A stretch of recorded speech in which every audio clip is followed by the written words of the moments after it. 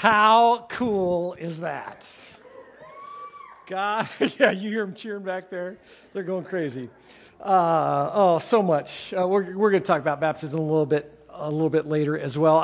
Before I get going, I just want to say 43 years ago this Friday, the Supreme Court made the Roe v. Wade decision. I just want to mark that, and I want to take some time to pray. Chris mentioned at the beginning of the service that we have a ministry to post-abortive women, and we recognize that, you know, in the last 43 years, a whole lot of stuff has happened, a whole lot of pain, a whole lot of hurt. And I just want to pray that we, as a church, might reach out, might be the hands and feet of Jesus. Let's do that. God, thank you for the way that you work. And God, there are things that we don't understand, that we don't desire. Lord, we ask that somehow the death of those unborn babies might stop. We know that you can do incredible things, and God, we just ask that you would intervene somehow. God, in the meantime, help us be a church that reaches out, that shows love. God, help us be a place that cares for kids in bad situation, that church full of people that do foster care, church full of people that adopt, church full of people that minister to hurting women, hurting families. And God, we just place ourselves in your hands and ask you to lead us and guide us, show us what you'd have us do. In Jesus' name we pray. Amen. You know, when you think about when your kids were little, at my age, most of my kids are grown, and I think back to the time that my kids were little, and you have those pictures in your mind, those interactions that took place that you think, oh, that was a great interaction. I remember one conversation I had with our daughters when they were really young. They were probably 6, 4, and 2, our 3 oldest daughters. And we had some friends over, and the kids came, and they played together, and they're talking back and forth. They go home, and our second daughter, Annie, said to me, "Dad, those were bad kids." And I said, oh really? And she said, yeah, I don't know that we should have them back to our house again. And I said, how come? And Annie said, they used bad language. And I said, really? What'd they say? And she said, Dad, they said the S word. And I said, okay, tell me more. And she said, Dad, you know, they said the S word. And I said, well, Annie, there are a lot of S words. What S word did they say? And she said, Dad, she said, stupid. And I said, oh, that's terrible. You know, my heart is just going, wow, that's a relief. We didn't have to go in a direction that we weren't planning anyway. But that's not the S word that we're talking about in this series, okay? We start a new series of messages, 5 weeks, that we're talking about the S word, but it's not stupid. You know, the hardest thing to preach, the hardest messages to preach are messages that we don't really want to hear, that are counterculture, right? The easiest messages to preach it's to preach about the love of God. We all want to experience the love of God. We all want to hear about the grace of God, that it goes on and on and on, and it does. We want to hear about His mercy that extends to generation and generation and generation. But we don't like it when we hear messages. It's hard to preach messages that confront us where we live, that call us to obey, that contradict our value system or our perspective. This series, the next 5 weeks, is one of those series because the S word is submission. Submission is a hard word in our culture. It's a bad word. It's a 4-letter word. It stands in opposition to everything that we embrace as Americans. We resist authority. That's a part of our DNA. When the government says, do this, we say, I don't want to do that. When our parents say when we're young, oh, do this, you need to do that, we say, I don't want to do that. We believe that we are our own king, that we know what's best for us. How can anybody who lives in Washington, D.C., how can anybody who lives in a body that's 30 or 40 years older than us, how can a teacher in school know what's best for me? I know what's best for me. That's the American way, right? Rugged individualism. We do think that we know what's best for us as a culture. We think that it's better to be able to be sexually active outside of marriage than it is to be celibate. We think that it's better to lie to make ourselves look good rather than to tell the truth and look bad. We think that it's better to cheat on our taxes because the government's bloated and wastes money and the tax code's unfair. We think that it's better to express ourselves rather than to exhibit self-control. We think that it's better to hold a grudge or to get revenge rather than to forgive. We think that we know what's best for us. If you ask us, we'd say, you know what, yeah, I'm willing to submit, but I want to choose when and how I submit, right? We want it to be on our terms, and that's not submission. Over the next 5 weeks, we're going to talk about submission in the context of several different kinds of relationships. I'm not going to tell you what those relationships are in advance, because if I do, most likely one or more of those weeks you'll say, I don't want to hear that message. I'm going to stay home. So just trust me in this. The next 5 weeks are really important for you spiritually because God calls us to submit. To submit means to place oneself under another. It's a military term that's used in a lot of different contexts. If you think about it, it makes sense to us in a military world. A private submits to a sergeant. A sergeant submits to a lieutenant. Lieutenant submits to a major. Major submits to a colonel. Colonel submits to a general. That all makes sense to us, right? If you're a fan of the UFC, you hear the word submission because there are submission holds in UFC. Sometimes they just beat each other senseless, right? But sometimes they'll grab a wrist or an arm or a shoulder or a leg and twist it and turn it. And in just a matter of seconds, without any punches at all, the guy's tapping out because he has to submit to the will of the other person.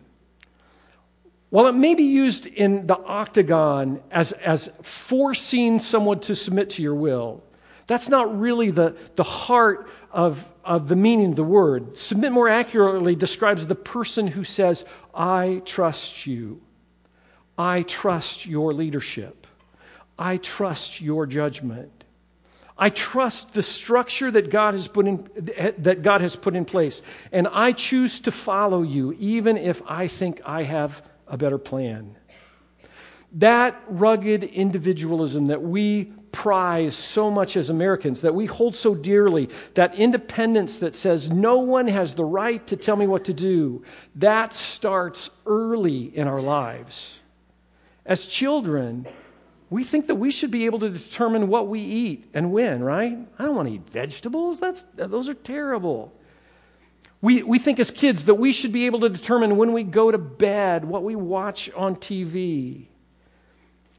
How do you think that it would work for a child to raise themselves? How do you think that it would work for a new hire in your business to set their own goals, their own agenda, their own hours? How would it look in a war for every soldier to attack as they determined, at whatever point they determined, in whatever timing that they determined? Rugged individualism is not what it means to follow Jesus.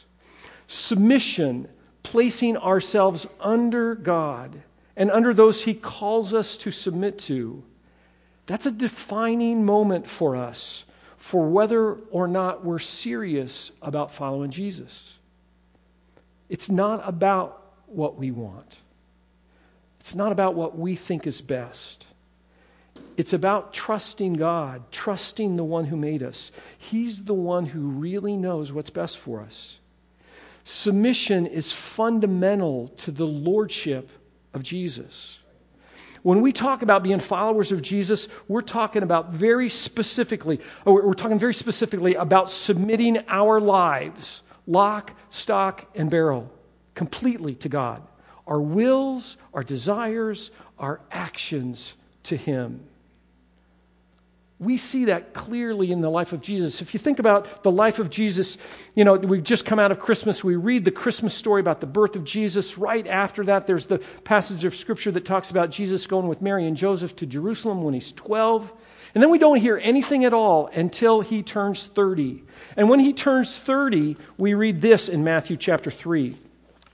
Jesus came from Galilee to the Jordan to John to be baptized by him. John would have prevented him, saying, I need to be baptized by you, and do you come to me? But Jesus answered him, let it be so now, for thus it is fitting for us to fulfill all righteousness. Then John consented. And when Jesus was baptized, immediately he went up from the water, and behold, the heavens opened. And he saw the Spirit of God descend like a dove and come to rest on him. And behold, a voice from heaven said, this is my beloved Son, in whom I'm well pleased. Listen to him. The baptism of Jesus was completely an act of submission to the Father. Did Jesus need to be baptized? No, he was perfect. He had not sinned. Why did he do so? Was it just to be an example for us? I don't think so. Jesus said it was to fulfill all righteousness.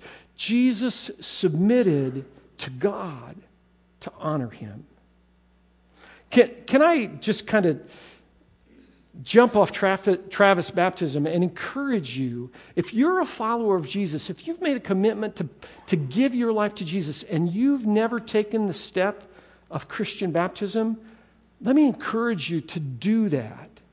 Because that act of submission, God works in an incredible way. When we listen to God, when we follow Him into the waters, God does this transforming work in us as we're made alive in Christ. Something life-changing happens when we submit in that way. There's a picture there in Scripture of the death, burial, and resurrection. If you've not taken that step, man, you're missing something incredible. And for most people, the reason they've not taken that step is because they think, I don't know that I really need to do that. It's all about submission. If Jesus was willing to submit, and picture again at the end of Jesus' life, as he's in the Garden of Gethsemane, recognizing that in the next few hours he's going to be betrayed, he's going to be arrested, he's going to be beaten, and he's going to die. Jesus said, God, isn't there any other way you can do this? But not my will, but yours. Jesus, at the beginning of his ministry, at the end of his ministry, submitted completely to God. If Jesus was willing to, we need to as well. For the next 5 weeks, we're going to talk about submission in the context of different kinds of relationships. Today, I want us to focus on submission within the body of Christ. I want us to look at a very specific passage, and we're going to kind of jump off that and develop that. If you got your Bibles, turn to Hebrews chapter 13, verse 17. And I want you to just hold on to that, keep going back to that. You're going to have an opportunity to take a bunch of notes this morning. Let's look at that. Hebrews 13 says this, obey your leaders, your spiritual leaders, and submit to them. For those leaders are keeping watch over your souls as those who will have to give an account. Let them do this. Let those leaders do this with joy and not with groaning, for that would be of no advantage to you. Scripture's teaching for us is plain that we need to submit to the spiritual leaders within the body of Christ that He's placed there. That's a critical thing for us. Before we develop that further, let me just really quickly look at several different kinds of relationships in the church, because the first one is fundamental for us to understand. Understand that in the body of Christ, we're all equal. That there is no slave nor free, man or woman. That we're at the foot of the cross, the ground is level. In 1 Peter, Peter talks about this concept that we're the royal priesthood of the body of Christ. That we don't need anyone in between us. We don't need someone to hear our confessional prayers. We don't need someone to go to bat for us with God. It cracks me up sometimes when people say, oh, you talk to God. God doesn't listen to me. You know what? He listens to all of us. And that there's nothing, there is no person, no minister, no priest, that we need to have a relationship with God. Peter says this, 1 Peter 2, you're a chosen race, a royal priesthood. And understand, when he said a royal priesthood in the context of a Jewish audience, they had a clear picture of what that looked like. A royal priesthood, a holy nation, a people for his own possession, that you might proclaim the excellencies of him who called you out of darkness into his marvelous light. Just a few verses before that, he says, there's one God. There's one mediator between God and men, the man Christ Jesus, who gave himself as a ransom for all, which is the testimony given at the proper time. This concept, as we talk about leadership in the church, is fundamental. And it's this, at the foot of the cross, the grounds level. We all stand accountable to God, and that we are the priesthood of the new nation of Israel. We're the priesthood of the church in the world in which we live. A couple of other things. The 12 disciples that Jesus called to himself in the New Testament, as you read through it, after Jesus resurrected, they began to be called apostles. The word apostle means one sent forth or one sent out. It's kind of like a missionary kind of deal. When you read about the apostles in the New Testament, we're talking about the 12, about the disciples that Jesus had trained and had spent 3 years with him, and Paul as well. In Acts chapter 6, the church is growing, it's going crazy, and there's this fussing and fighting that takes place. There are widows in the church that need care and concern, and they're fussing between themselves. And in Acts chapter 6, the 12, the disciples, now called apostles, summoned the full number of the disciples and said, it's not right that we should give up preaching the word of God to serve tables. The apostles said, you know what? God's called us to do this ministry. We shouldn't be worrying about all the physical stuff. Therefore, brothers, pick out from among you 7 men of good repute, full of the Spirit and of wisdom, whom we will appoint to this duty. And we'll devote ourselves to prayer and ministry of the word. That's Acts chapter 6. Those guys, those 7, were called deacons. When you hear the word deacon in Scripture, the original language means servant. They're guys who took care of physical needs. So when you read later through the New Testament about the elders and deacons, the deacons were the guys who ministered to the physical needs of the flock, the physical needs of the church. And then there were elders. Paul writes to Titus and he says, I left you in Crete so that you might put what remained in order and appoint elders in every town as I directed you. Paul said, there's this function that happens in the church that every church needs. It's elders. We talk about elders praying for people here at Northpointe. James chapter 5 is where that comes from. It says this, is anyone among you sick? Let him call for the elders of the church and let them pray over him, anointing him with oil in the name of the Lord. Prayer is one of the functions of the elders, but what I want you to understand is that the elders were the spiritual leaders that are there. Last category I just want you to see in Scripture comes from 1 Timothy 5. It says this, let the elders who rule well be worthy of double honor, especially those who labor in preaching and teaching. That double honor phrase, what that means is that these were guys who were elders in the church that the church supported. They were paid ministry people that they were there. There were elders that shepherded the flock, but they had the benefit of not having to work at another job. That's the foundation, that's the philosophical foundation that we have for having paid ministers in the church, people like me and Chris, that teach and preach. And you all allow us to do that by paying our salary. Understand this, there is no separation between clergy and laity in the New Testament. There's not this special category of, oh, those are the paid ministers, and they're real special and holy, and everybody else, oh, they're just kind of second class. There's not that at all. We're all in this together, but God has created different roles and functions that we need to pay attention to.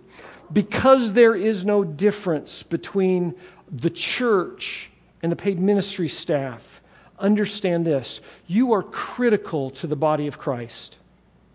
The ministry that God has called you to is a dynamic part of Jesus' presence in the world today. You can't sit on the sideline. You can't be a fan in the stands. You can't wait to see what others are going to do. God has called you to show the world Jesus. He's called you to be engaged in the body of Christ. He's called you to actively serve Him. So what is it that the role of the elders have? Let's just look real quickly. Jump to Acts 20.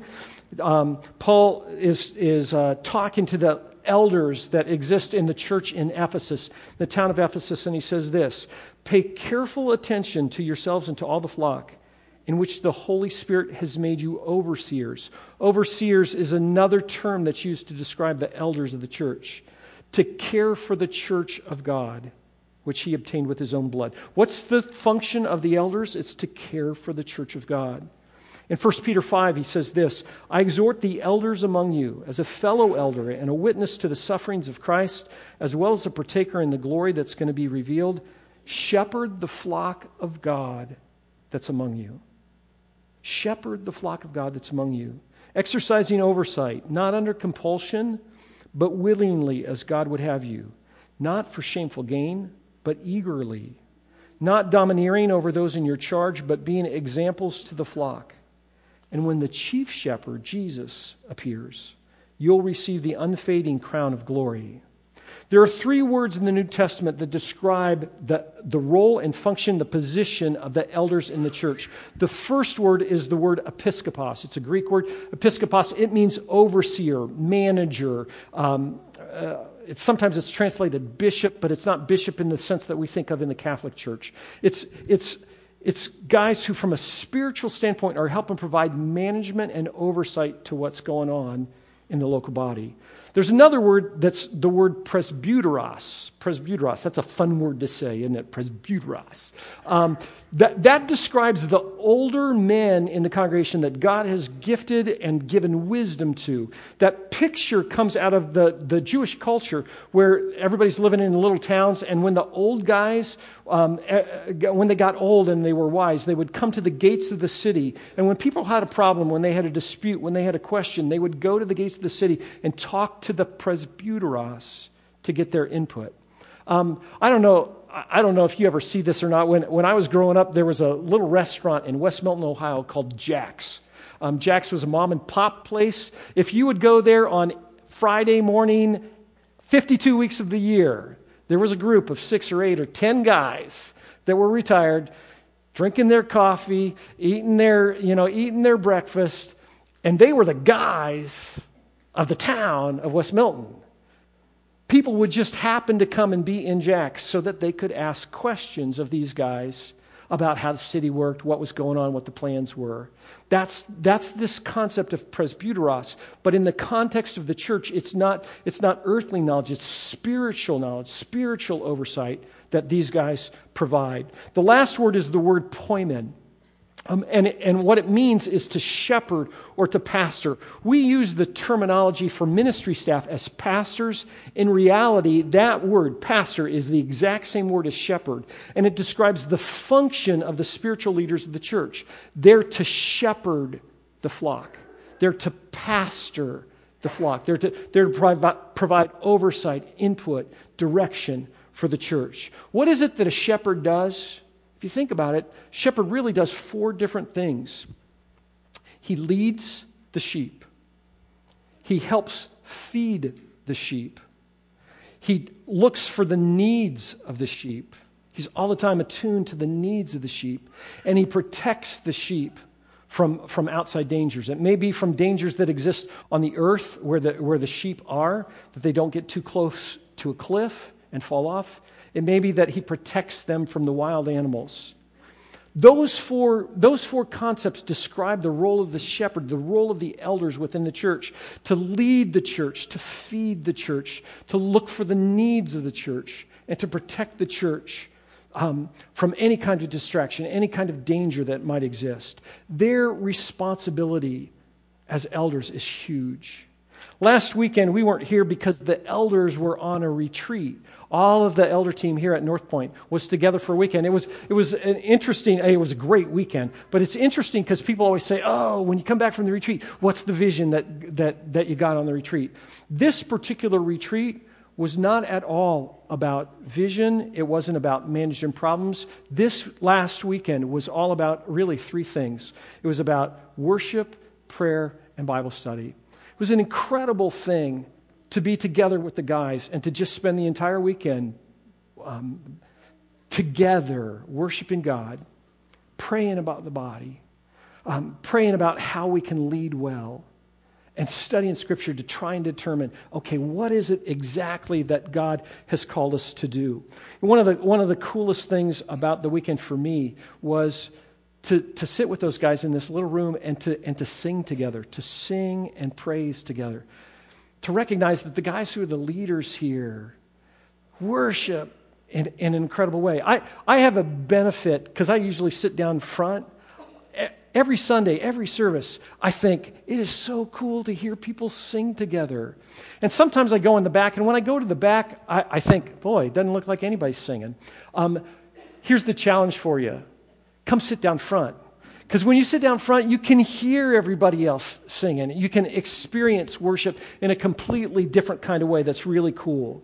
One of the things that the elders landed on in terms of trying to be able to describe what God has called us to do, they said, you know what? We're a team. We're a team of equals with the same goal. That goal is to lead all people into a growing relationship with Jesus. To help all people move towards a life fully devoted to Jesus. That's our goal.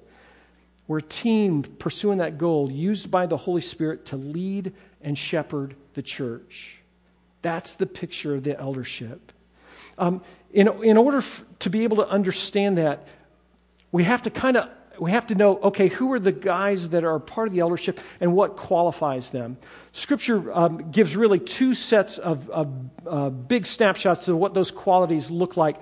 The verses are going to be on screen. Write them down, and let me just take a second and say, if you're in a small group, spend some time this week looking at these qualifications. If you're not in a small group, get the sermon-based questions out at the Connect kiosk on your way out.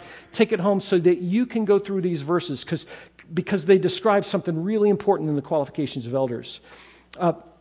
This is 1 Timothy chapter 3. The saying's trustworthy. If anyone aspires to the office of overseer or elder, he desires a noble task. Therefore, an overseer or an elder must be above reproach, the husband of one wife, sober-minded, self-controlled, respectable, hospitable, able to teach, not a drunkard, not violent but gentle, not quarrelsome, not a lover of money. He must manage his own household well, with all dignity, keeping his children submissive. For if someone does not know how to manage his own household, how will he care for God's church? He must not be a recent convert, or he may become puffed up with conceit and fall into the condemnation of the devil. Moreover, he must be well thought of by outsiders, so that he may not fall into disgrace, into a snare of the devil. The elders are the spiritual leaders of the church, and those qualifications, they describe what it looks like to be spiritually mature. They've got to be spiritually mature in order to function as the shepherds and the leaders of the church. The qualifications of an elder describe what it looks like to be spiritually mature. When I have conversations with people and they say, oh, I want to follow Jesus, what's it look like? What does it look like when I've been following Jesus for a lot of years? Paint me a picture of what that looks like. I point them three places. I point them to Timothy and Titus, to the descriptions that are there of the qualifications of an elder, because that pictures what spiritual maturity looks like. The other place I point them is the fruit of the Spirit. The fruit of the Spirit. God's Spirit living in us is love, joy, peace, patience, kindness, goodness, faithfulness, gentleness, self-control. In all of those things, they're not things that we can force fit into our lives. We can't look at that list of qualifications and think, oh man, I got to be more hospitable. I got to do this. I got to do that, whatever. They're the natural result of what God is doing in us. And the best thing that you can do is to pray and say, God, develop those traits in me. Develop those qualities in me. Because if you're living a life sold out to Jesus, there is no higher goal, no greater aspiration than to lead within the body of Christ. Let me just go back to 1 Peter chapter 5, because I think it takes us really where we want to land today. I exhort the elders among you, as a fellow elder and a witness of the sufferings of Christ, as well as a partaker in the glory that's going to be revealed, shepherd the flock of God that's among you, exercising oversight, not under compulsion, but willingly as God would have you, not for shameful gain, but eagerly, not domineering over those in your charge, but being examples to the flock. When the chief shepherd, when Jesus appears, you'll receive the unfading crown of glory. And then to all of us, Peter says, likewise, you who are younger, be subject to the elders, submit to the elders. Clothe yourselves, all of you, with humility toward one another. For God opposes the proud, but gives grace to the humble. I started in Hebrews 13, and I just want to go back there right now. Obey your leaders, submit to them, for they are keeping watch over your souls as those who will have to give an account. Let them do this with joy and not with groaning, for that would be of no advantage to you.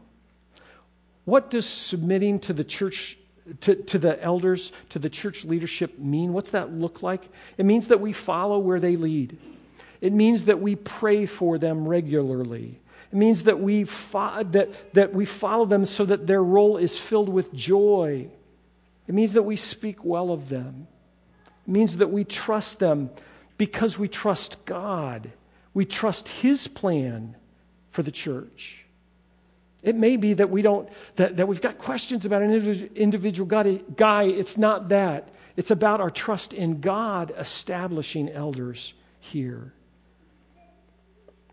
What are the benefits that come? When we submit to the elders in some way that I'm not sure I fully understand, we're protected from Satan. There's this level of covering that comes because the elders are responsible for the spiritual health of the church. When we move outside of that, we put ourselves in great danger. When we submit to the elders, we experience the direction that they receive from God. That we benefit from the counsel, from the wisdom, from the encouragement that they may have for us. We benefit from their willingness to help us as we go through difficult decisions. We benefit from their protection in terms of biblical teaching. That I don't stray, that Chris doesn't stray, that any speaker that we come in doesn't stray, in our small groups, that they don't stray from what the Bible teaches as truth. All of those benefits happen. So let me just land here. Who are our elders? Take a look up on screen, because it may be that you know these guys, and it may be that you don't. And if you guys are in here, if your picture's up there, if you'd stand for a second. Jason Beebe. Jason's right here. Chris was here at the beginning of the service. Jeff Kimmey are you in back? Yeah, he's back in the shadows back there. Jeff Rouse, right over here. Myself, John Seeger, over here. Dan Tace was in first service. I'll speak for all these guys. Thank you. Thanks. Pray for us. Pray for us, because Satan wants nothing more than to destroy the leadership, unity in the leadership. He wants nothing more than to distract us. We closed our retreat last weekend with the Lord's Supper.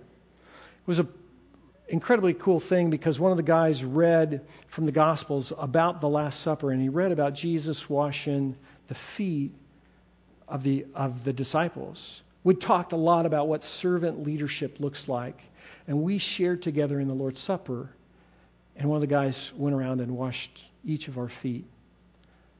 Incredible picture, incredible experience for us. Here's what I want you to know as we close. You have elders here at Northpointe that love Jesus. They love the body of Christ universal, but they love Northpointe. You have elders that take seriously their responsibilities as shepherds. They care about your spiritual health. You have elders that are passionate about following Jesus. And you have elders that are serving humbly. Here's the challenge for us as a body. Follow them. Follow the elders. Submit to them. Speak well of them. Pray for them. Make their job easy by fully submitting to Jesus every moment of every day. We're gonna just finish together in sharing together in the Lord's Supper. In remembering what Jesus did for us in going to the cross. Let me just share from Luke's gospel his perspective. He said this, when the hour came, Jesus and his apostles reclined at the table, and he said to them, I've eagerly desired to eat this Passover with you before I suffer. For I tell you, I won't eat it again until it finds fulfillment in the kingdom of God.